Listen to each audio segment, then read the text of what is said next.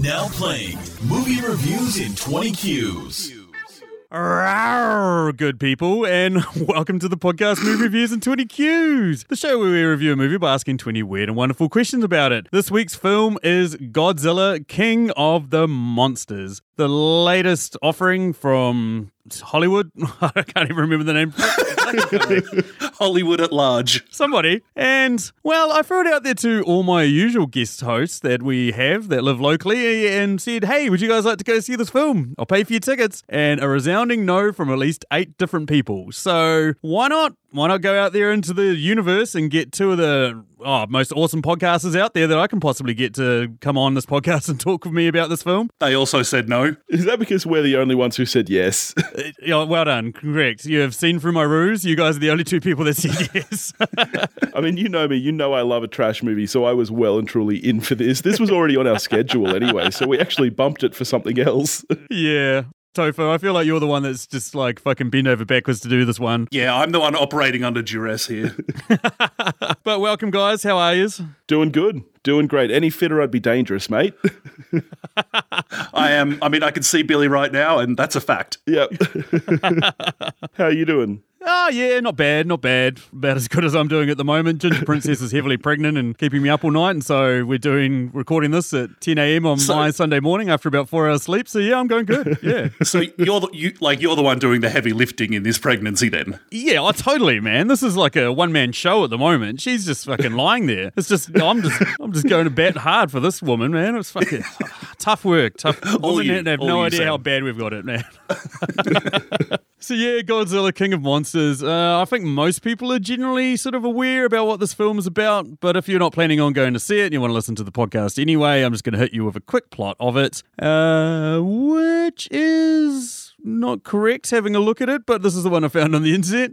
Members of the cryptozoological agency Monarch face off against a battery of god-sized monsters, including the mighty Godzilla, who collides with Mothra, not correct, Rodan, and his ultimate nemesis, the 3-headed King Ghidorah, although they just call him Ghidorah in the film. When these ancient superspecies thought to be mere myths rise again, they all vie for supremacy, leaving humanity's very existence hanging in the balance. Enough of that's true. Yeah, it's more or less on the way there. Starring Vera Farmiga, oh god, I love her, Ken Watanabe, Sally Hawkins, Kyle Chandler, Millie Bobby Brown, Bradley Whitford, and Thomas Middlechurch, and O'Shea Jackson Jr., aka Ice Cube's son. But enough of that. Looking at the reviews for this movie, IMDb have it at 6.7 out of 10, Rotten Tomatoes 40%, and Metacritic 48%. Now, Billy, you were the one that was most excited about doing this, so why don't you lead us off? What would you give this as a score out of 10,000 lizards? It'll shock nobody that I actually enjoyed this movie, but within reason. It's no higher than a 6,872.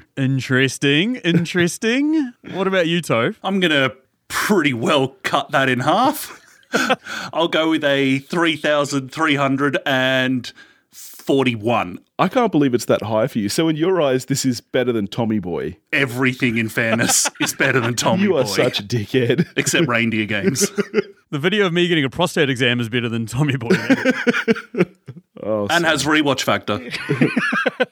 So far, I think you're being generous. I'm going to give this 2,999. Whoa. Yes. Oh. I don't know if you've been on Letterboxd, Billy, but I actually left a 3.5 out of 5-star review on there just to like give you a false sense of hope. Just to trick me. Just to lure you in with the long game. But you got me, man. You got me. It's bad. It is really, bad. the only thing that gets it over 3,000 is essentially Vera Farmiga because she's great. That is correct. I'm quite a fan of Kyle Chandler as well, but ruining what we're supposed to get into, which is the 10 questions that we can apply to any movie. Anyone that's listened to this podcast before knows that we always start with the compliment sandwich, which is one thing good, one thing bad, and one thing good. Except there's been a new rule introduced. If you give a movie a score of under 4,000, you get to give it a shit sandwich, which is one thing bad, one thing good, and one thing bad about this film. Congratulations, Topher. Me and you are in that camp. But Billy, why don't you lead us off, mate? So since I have the correct score and get to do a correct compliment sandwich, the first good thing is the monsters, man. The design is like, it's so bedded in the original designs of these monsters. Like, if you look at the original King Ghidorah from the early 90s, it looks exactly like the one that's up there now, and it is awesome. Just the design in general, the CG is really solid. I'm just a big fan of the monsters. The one bad thing is every human character, especially the ones who don't say, let them fight, because you could cut every human out of this movie and it would be a 10,000 out of 10,000. And the last good thing is the only two decent human characters, Bradley Whitford and Ken Watanabe, who both do say, "Let them fight." True. Interesting. What about you, Topher? Why don't you start us off with your shit sandwich? Okay, shit sandwich. When running at pace, Godzilla's stumpy little arms make him look like a kid charging at a cookie jar. Yeah. And take away. Godzilla. Like, is there anything less impressive than the fat kid from The Simpsons running after food? Like, you cease to be like awed by Godzilla and you're like, look at him go. No, he's awesome. He's got that weird pudgy little face. Like, he's just so cute. Godzilla is just the fat kid from primary school. Yeah, he's you. He's you without the bowl cut. I feel like he should be, more than that. Something good. I appreciate any movie where humans are responsible for putting the Earth on a path to total destruction, like in, real life. So, props for that. Realism. Another bad thing is the mass destruction in the film, and this is not there's a lot of films that follow this in kind of current day CGI fests where everything just gets razed to the ground in a manner where it doesn't matter because everything's been razed to the ground. There's no scale to it. It's just, there's another building going down, and could I care less? No, I could not. It's funny because that's actually one of my negative things for this film as well, is by the time the end rolls around, when Godzilla's having that giant battle with King Ghidorah and Mothra shows up and Rodan or whatever, I just didn't give a fuck by that point. I'd become so desensitized to the enormity of the destruction that I was like, who gives a shit? Good thing, Vera Farmiga, yeah, that's about it.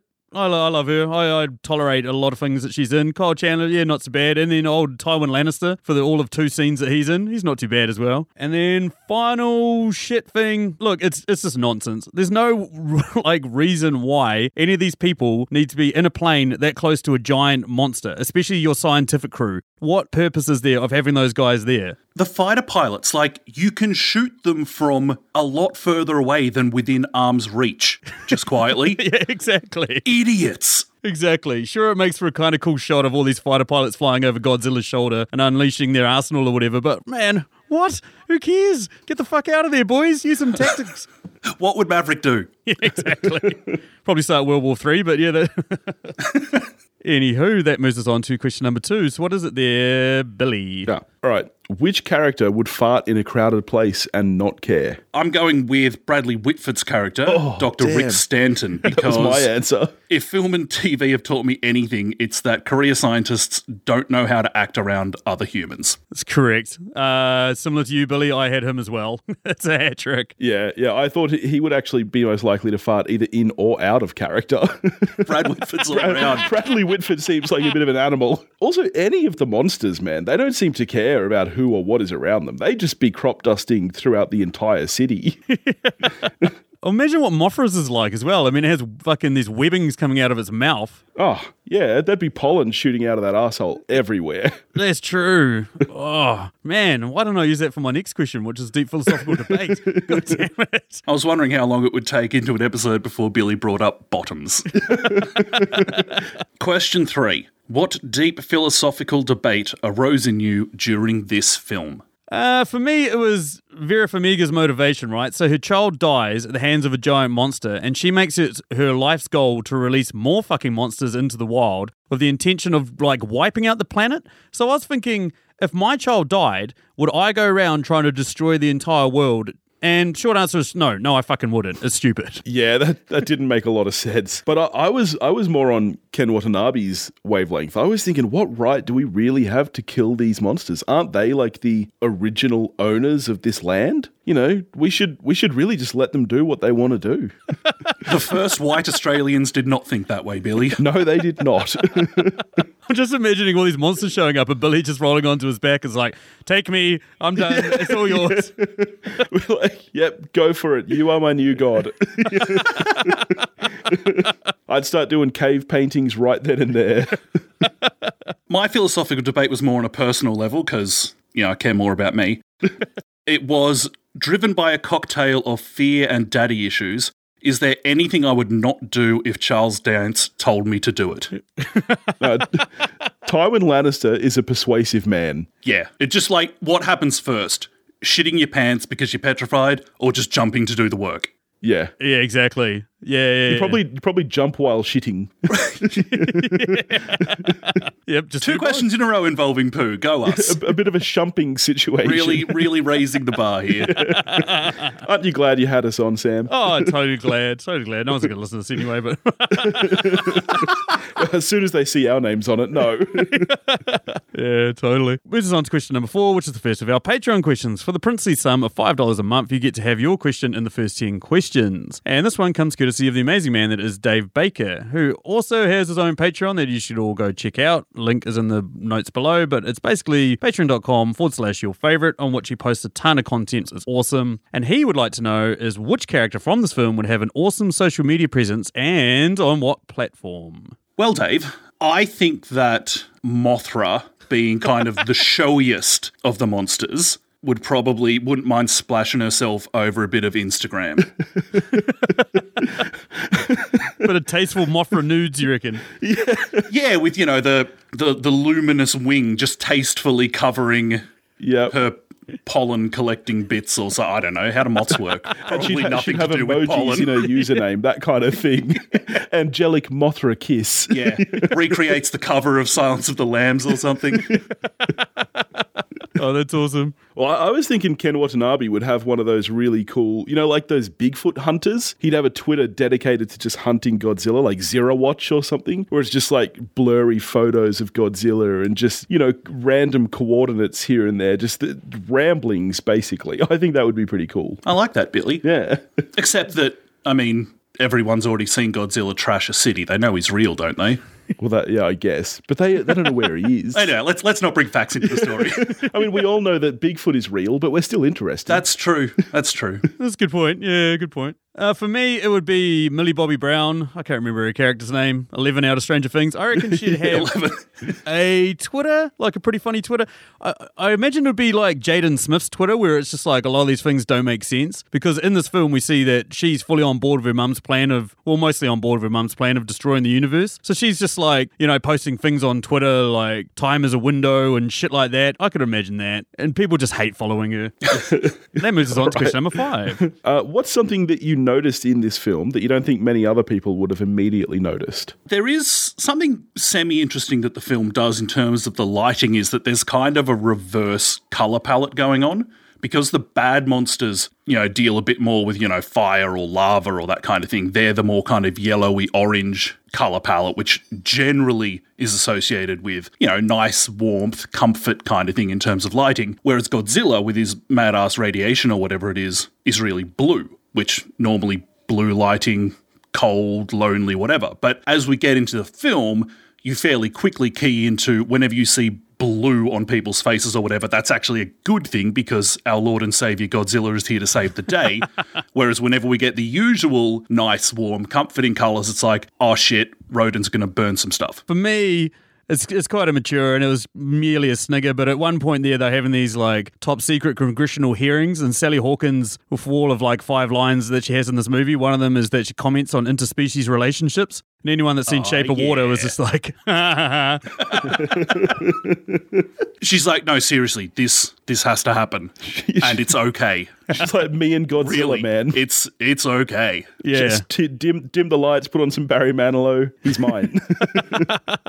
In fact, given we deal with family trees a little bit in the film, could Sally Hawkins in this film, given that Shape of Water was set in the 60s, is she the daughter of the romantic lead from Shape of Water? Oh, so what you're saying is she's half fish in this She's film. half fish. That's my new headcanon. Man, I sort of want to... No, I don't want to go back and watch the movie, but I sort of want to go back and watch the scene she's in to see if she's got gills. Fuck, that's a good fan theory. We should just paint some gills on her. Oh, yeah. We'll fix it in post. Yeah. Not a super interesting one, and I'm sure that other people, of course, noticed this. But I was really, really looking out for someone to say, let them fight. And I was really, really excited when it happened. So for me, I feel like that's the thing that I was most excited about that most other people probably wouldn't have cared. Deep stuff from Billy. Yeah. You work in films, don't you? Like film and TV, and that's the thing you notice? Okay, interesting. Yeah, that's what I noticed. I thought Billy was going to break down some of the VFX for us or something. No. No. Let them fight. I'm not angry, Billy. I'm just disappointed. I've got to hand it. There's another thing I noticed too, which I thought was bloody hilarious, was at one point at the end there, when like 11, I'm just going to call her that for the rest of the podcast, when 11 is doing You're right to do that. is doing a runner through Fenway, and like Ghidorah is just like completely blowing it to shit. This giant piece of concrete that's about, I don't know, 2 or 3 meters wide falls down, it lands on her, and then just bounces off her. I was like, holy shit, this chick's indestructible. This is amazing. She used her 11 powers. Yeah. There we go. There's another good fan theory. I was at Fenway like 3 weeks ago. Yeah. And so that was like the only part of the movie I kind of cared about. When I was like, so it was I still really like intact that then. stadium. Don't trash it. Oh, poor dog. But there's the almost cool moment where you're like, oh, okay, you know, Fenway, Green Monster, you know, it almost works, but then you're like, no, this is still stupid. Question number 6 is also a Patreon question that comes courtesy of the amazing woman that is Emily Higgins, who runs the Stasis podcast. Another awesome podcast I've waxed poetically about a ton of times, but you guys should all go check out. It's fucking awesome. Link is in the show notes. What is it there, Toph? Emily's question is, which character has probably gone the longest without showering? I'm going to go with Cole Chandler. He's out in the middle of nowhere photographing wolves. That's his life. That's his existence. And then he gets dragged into this plot involving the worst ex-wife in history, we've got to say. But yeah, definitely him. Yeah, that's a good. That was my answer too. But I also think poor 11, who has the worst mother in history, and is just being dragged around on air bases and submarines and God knows what. She's not getting a shower. Yeah. I had her down as my second option. Yeah. Okay, yeah, similar wavelengths here. I'm also on Madison Russell, aka 11. She's got one parent present, and you know that parent's distracted by trying to end the world. And kids aren't going to clean themselves unless they're made to, so... She's a teenage girl, though. They probably shower more than teenage boys. Well, yeah, but that's not saying a lot, is it? Well, that's true. I had a ton of showers when I was a teenage boy. Yes, but how much cleaning did you do? Oh, I definitely cleaned the hell out of one part of me. Because the substance on your hands, as much as it looked like shampoo, that's not what it was. I was just cleaning it, it went off, man. That was all. That moves us on to the Stacey Hurley question, which comes courtesy of the amazing co-host that is Stacey Hurley, the Ginger Princess. She would like to know, how would you incorporate Nicolas Cage into this film? I'm so glad that Stacey asks this question every week because I know she's such a huge Nicolas Cage fan. The biggest! I actually think that it would be really awesome if they would mocap Nicolas Cage's face for the 3 heads of Ghidorah. And just like, you know, model the heads after him, you know, like they have with, you know, Caesar in Planet of the Apes, you know, just really make it look like Nicolas Cage and just maybe even put some speech in there like Smaug. Not going to lie, I'd be giving a compliment sandwich if they'd done that. Yeah. I'm very similar to you, Billy. I thought that when Godzilla did rip off one head, clearly it should have grown back as Yes. Nicolas Cage. Oh, that would be great. So just 2 Ghidorah dragon heads and 1 Nicolas Cage head. And he like becomes the leader of them. It becomes a bit Three Stooges-ish. I've gone like a Stacey route here. I don't even want him to have like a role in the film. You know when they go down into Godzilla's lair, you know, they take the submarine down there or whatever? I'd have liked Nicolas Cage to have just been this cave painting. Yeah. I didn't even do that on purpose. I'd like him to have been this cave painting on the side of the fucking walls, you know, just this giant Nicolas Cage face. That would have been amazing. That's genius. There is that theory that he's immortal. Exactly. And then Ken Watanabe's character, he would have been the only one to have seen him. And then for the third film, we finally get Cage Fighter. Yes. Yes. Godzilla turns on the people of Earth, ceases to be a benevolent god monster, and our only hope is a giant Nick Cage. Yes. And then moves us on to question number 8, which comes courtesy of Julio of the Contrarians podcast. Another awesome podcast that is just go check it out. It's awesome. And Julio wants to know, what is your most controversial opinion about this film? People aren't going to like this.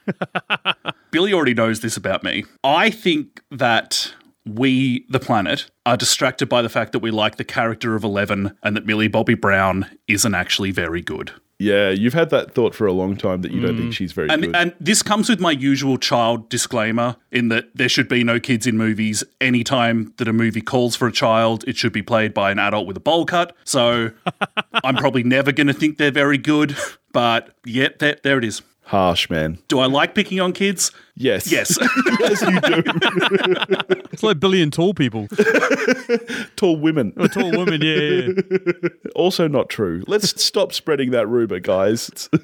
For me, I kind of, this isn't like a Thanos did nothing wrong type level, but I kind of agree that they have a point that the environment is going to shit, and we sort of need more people to be radical about it. Like, I don't mean like being terrorist or, waking up giant monsters to wipe out the fucking world's population. Although I must admit, it would have been nice to have been flamed by Rodin before I went and saw this film.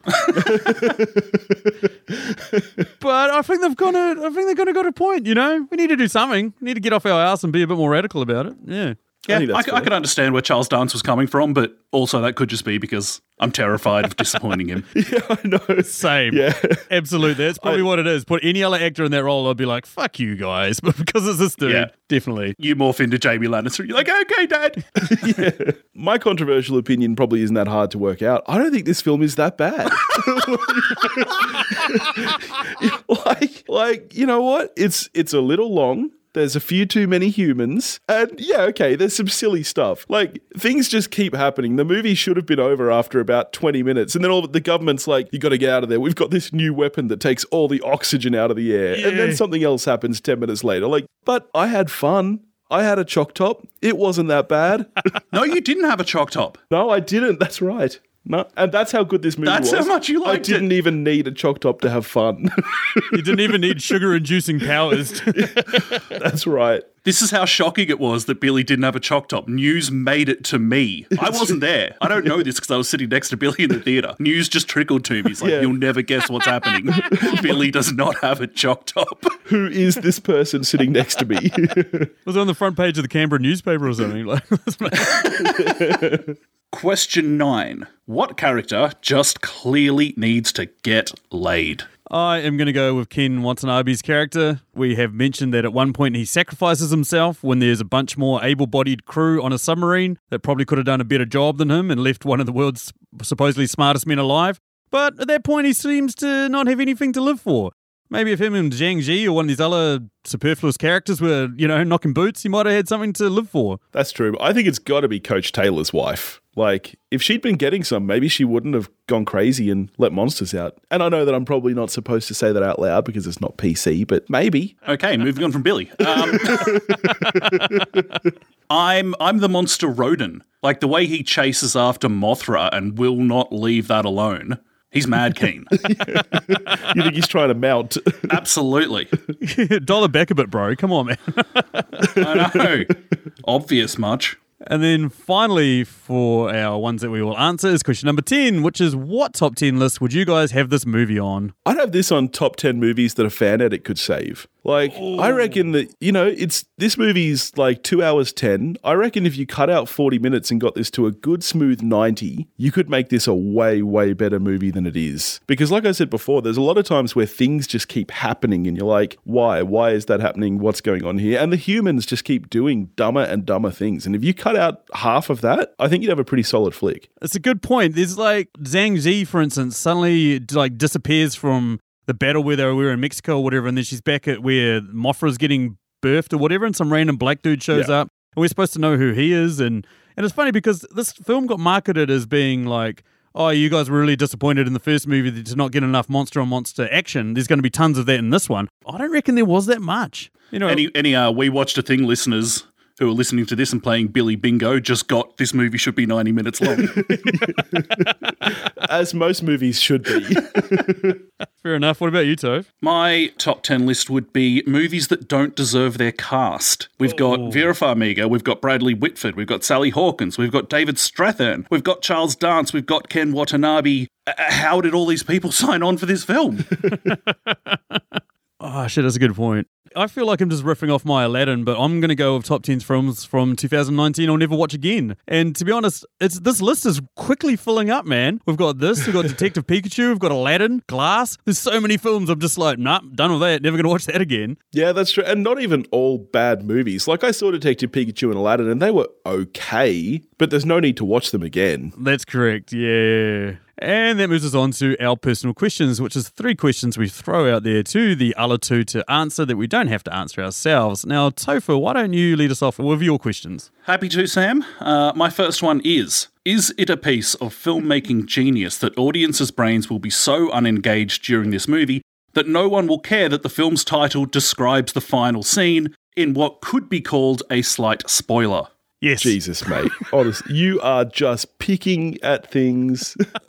Firstly, it's almost like I want the movie to make sense, Firstly, Billy. the scene is amazing. Monsters bowing. Monsters bowing, Toph. It's the dumbest thing I've seen on a screen. When have you ever seen a woolly mammoth bow before? You haven't. How great is that? It's amazing. You've seen me pick stuff up off the ground, though, which is close enough. If you think that's a spoiler, then, mate, The Hangover is a spoiler because they get hungover. Bridesmaids is a spoiler because they're bridesmaids. What about Champions? The Hangover, that's a spoiler. they do not get hungover in the last scene of the film, Nah, Billy. mate, Champions is a spoiler. If you want to talk about spoilerish titles, that should have been called Mighty Ducks. All I can think while watching you two talk about this is, let them fight. In one of the best lines in cinema history. Exactly. Topher, I'm with you, man. Honestly, it's just hiding in plain sight. It totally describes the plot of the movie. It is. It's marketing genius of hiding in plain sight. Not a lot of tension, is there? But they do it the entire movie. How many times did a random character just want to go, long live the king? It was ridiculous and cheesy and so much fun. But here's the thing, though, as well. Like, we know there's a King Kong versus Godzilla film coming. At no point do we think to ourselves, Godzilla's going to die. No, but... And where's King Kong? These things are literally coming up out of the ground to join the fray. King Kong's already... I mean, I didn't see that bucket of crap. But is he not already loose somewhere? Like, where's he? He's on Skull Island. But, I mean, that's the thing. I thought the same thing, right? So, obviously, he doesn't come to San Fran because he can't swim. He's a monkey. How the hell did the woolly mammoth get to San Fran? Was it coming down from... I don't know. Was it in Quebec? I don't know. The woolly mammoth was in Germany. It came up out of out of Munich. Oh, that was when I found out that Munich is actually on the side of a hill in rural Germany. Yeah. Not that city that I visited, 12 years ago or something. Nah, it's 3 houses on the side of a hill in Bavaria. Yeah. But that, I think, was their biggest mistake in marketing is Godzilla is king of the monsters, but what's King Kong king of? Like, why are there two kings? Kongs. Yeah, the Kongs, This should have obviously. been god of the monsters. Okay, enough on that. Question 12. Since the film spends 30 truly uninteresting seconds on Xi Jiang's character's family tree, would it not have been cooler if it turned out that she's a descendant of her hidden dragon character from centuries earlier, and her character then took on one of the Titans in a bout of fisticuffs, possibly armed with a dope-ass sword? Yes. That's the answer. Yes. I mean, monsters fighting monsters is already cool, but there's nothing cooler than a chick with a big sword. Like, yes is the answer. That is true. I also went yes, but I reckon it would have even been better if she actually was a hidden dragon. I mean, we find out in this film that humans are apex predators. If she'd just gone sulk smash and turned into a goddamn dragon halfway through a battle and just started ripping shit up, that would have been fucking awesome. That's the movie I want. That would have been cool. I'd have been much happier. Yeah. Side question, how much better is Crouching Tiger, Hidden Dragon than this film? Loads. Oh, So much better. exponentially better. There we go. Exponentially better. Exponentially. It's at least 1,000 points better out of 10,000. Question 13. In terms of characters played by Kyle Chandler, which has the more daunting undertaking? Battling titans raised from their centuries-old slumber in Godzilla King of the Monsters, or trying to get a bunch of teenage boys to do what they're told in Friday Night Lights? Oh, I reckon it's easily the teenage boys. I mean, he's made it unnecessarily hard on himself by even being there to start with. I mean, like, sure, he wants his family back, but does that mean throwing yourself headfirst with a bunch of scientists into battles that you're, like, woefully outgunned in? No, he's a complete dumbass. Like, there's no reason why he needs to go to Antarctica. They've just been told the base has been taken over. Why is he there? Why is he there? Yeah, I'm with you, Sam. I think he's got a way harder time in Godzilla. Also, like, those boys, they want to play football. Like, Godzilla doesn't want to do what he's told. True. And that moves us on to my set of personal questions. Okay, guys, which one of the monsters do you think is the biggest sexual deviant? I'm going with Godzilla. His big alpha cry, I think, is clearly just a glorified mating call, and he just roams the earth, yelling out, "I'm here for some tail." True. Good point. Good point. That's true. Also, we know that he bangs a moth. Yeah, so, I mean, if He you're willing bangs to a bang a giant moth, like, what else are you willing to bang? Oh, come on. We've all been there, boys. But I actually, for me, he's been mentioned a few times, but for me, I think it's the woolly mammoth for no reason other than he reminds me of Topher. Like a big hairy thing popping out of the hills in Munich, looking for a beer. Like, that's just Topher written all over it. It's my spirit animal. Oh, that's brilliant. That's absolutely fucking brilliant. Yesterday, I was in the bathroom at one point, probably just washing my hands or something, and I realised that I had moisturiser in my beard. I don't know how long it had been there for, but it looked suspect. Are you sure it was moisturizer and this wasn't a something about Mary situation? No, it's just a little ice cream. Oh, that's awesome. Okay, my next question is probably a little bit more poignant, but supposedly the creation of Godzilla is considered a response to nuclear bombing and its impact on Japanese culture. What type of giant monster and what event that caused it would you pitch as a movie for Australia? My monster is going to be called Paleface the Destructor.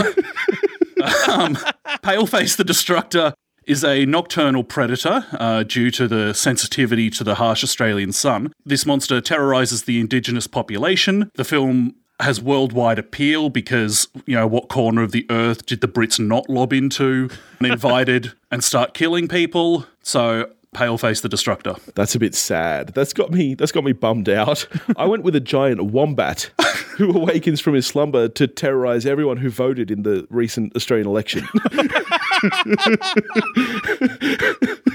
And then the survivors all moved to New Zealand. That makes a lot of sense. Anywho, that moves me on to my final question. Well, Aaron Taylor-Johnson and Elizabeth Olsen played two of the most unmemorable characters in the first film, and surprisingly, they weren't included in this film. Don't know where they were. So I want to know from you guys, what do you guys reckon their characters are up to during this film? I'm pretty sure that they were probably dead of radiation poisoning. I think that's the only logical answer.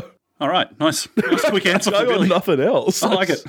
I think they're stuck in a loop, like the spinning wheel when your computer freezes, cycling between wanting to get it on to thinking they're related, going back to the MCU. And they've never left this room because they go for each other and then they go, "Ugh!" But then they're like, "Oh, hello," and then, "Ugh!" So they're now probably dead because they can't even make it to the kitchen for food. So either way, yeah, dead. And that moves us on to Billy's set of questions. Alrighty, so we've kind of covered this already, but what chance does King Kong, a big monkey, have against Godzilla, the literal king of the monsters who can breathe straight up radiation? Like, how is that a fair fight? I think if we check the odds the next time the Wallabies play the All Blacks, we'll get a pretty good gauge. It's about that. Yes, rugby chat. King Kong, yeah, gonna get dominated like a wallaby. Absolutely. What's he even going to do? Die? Who's taller? Who's taller, actually? Is King Kong bigger? No. It's interesting because I actually watched Kong Skull Island last night. I don't know why. That's what I do on Saturday nights now that I have a pregnant wife. I still think he's got absolutely no chance. I mean, in a throwaway line in that film, John C. Reilly states that he's still young and he's growing, but unless he's 5 times bigger than Kong, he's screwed. Not to mention that, I don't know if you guys hung around, I sure as fuck didn't, but there's a post-credit scene for King of Monsters where it's not just Godzilla going to Skull Island to take on Kong, it's all the monsters are with him. They're like following him like pack animals. Really? Yeah. So it's not just Kong versus Godzilla, it's Kong versus Godzilla and all his boys. And his posse. Yeah. Wow. So what did Kong do to piss off Godzilla and his mates? Didn't accept Mothra's friend request on something. That's just like Godzilla being like, I'm going to come around there with my cousins, bruh. Like, I reckon that's just Kong not might have on. banged his mum. I reckon that's what it is. A classic Kong move. Yeah. Right, on to my second question. If you guys were to grow to 50 feet tall and wreak havoc on a city, what covert government weapon do you think would have the best chance of stopping you? This one's easy for me. It would be one of those giant KFC buckets that you see on top of a KFC. I would pause, and if it was full of chicken, I'd be like, this is great. And then basically they've just taken a KFC bucket, packed it full of explosives, and then layered the top with hot and spicy chicken. And that would be enough for me to just pick it up, and then the rest of New Zealand would be treated to a fireworks display coming out of my guts. Do those buckets still spin where you are? No, they haven't spun for a long time, and there's not a day goes by that I don't think of that. I know, it's a bit sad. Cheap tequila. That'll stop me in my tracks. History has shown that it's effective.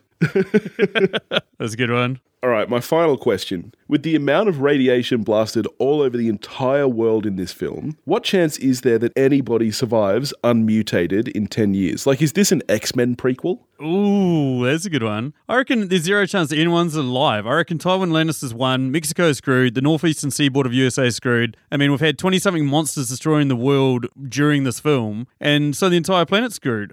Aside from New Zealand, I reckon it'll take about 5 years before the radiation cloud realizes that we aren't a made-up country and then comes out these ways to take us out. I reckon we've got a good 5 years. I was going to say, it'd be interesting to go back at this movie, and when they show the world map and all the monsters' positions, I did see one in Australia over in WA. I don't even think New Zealand was on that map. Oh, we never are.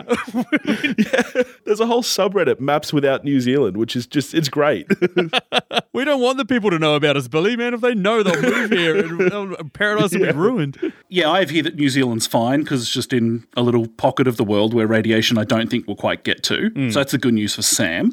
Yes. Australia, we're pretty out of the way. We could be okay, except that our government will be bribed into using Godzilla radiation instead of solar energy by some cashed up flog more concerned with profits than a habitable planet. That's true. Well, global warming doesn't exist. And so we'll be stuffed. Yeah.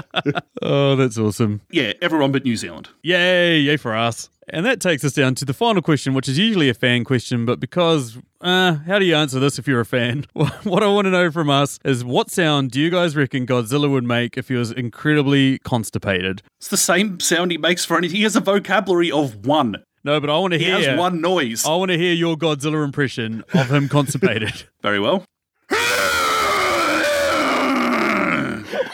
That isn't bad.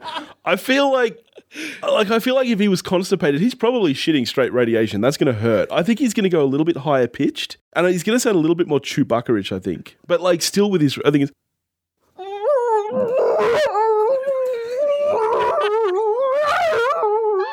That sounded like he was passing stones. Yeah, I think that's what it would be like. I think it would be hard, man. Imagine shitting radiation. It's bad enough being constipated. I was going to say, it's like the next level of having too much chili the day before. Yeah, exactly. He's just whimpering on the can. In the words of Johnny Cash, fell into a burning ring of fire. Yeah, I reckon it's going to be something like... Yeah, it's going to sound pained. This podcast is at new heights.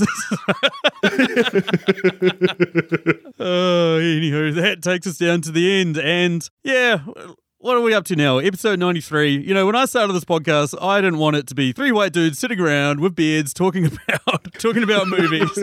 But look, we've made it. We were here, and I couldn't have done it with two better guys. Thank you guys so much for coming on the podcast. Why don't you tell everyone about your show and all that sort of good stuff? Oh, thank you so much for having it. We love coming on this show. This is literally one of my favorites that I listen to every week. If people do, for some reason, after this exhibition, want to listen to us, you can do that at wewatchedathing.com, and you can find us on all of the, Spotify, Apple Podcasts, Overcast, wherever you listen to podcasts, we're there as We Watched a Thing, and we are on Twitter, Facebook, and Instagram, all at We Watched a Thing as well. You got anything, Toph? I think that pretty well covered it. Good job, Billy. Thanks, buddy. You don't want to thank Sam for having us? Oh, I think it's clear that we're doing Sam a favour. I mean, he already said he tried everyone else. It is true. It's amazing how resounding the nose I got was. Even Machu and people like that who have no taste of class whatsoever is, hey, do you want to go to Godzilla? I'll pay for your ticket. Oh, fuck off, bro. Okay. Interesting that you didn't offer to pay for our tickets, Sam. That's interesting. Coming up next week on the podcast is...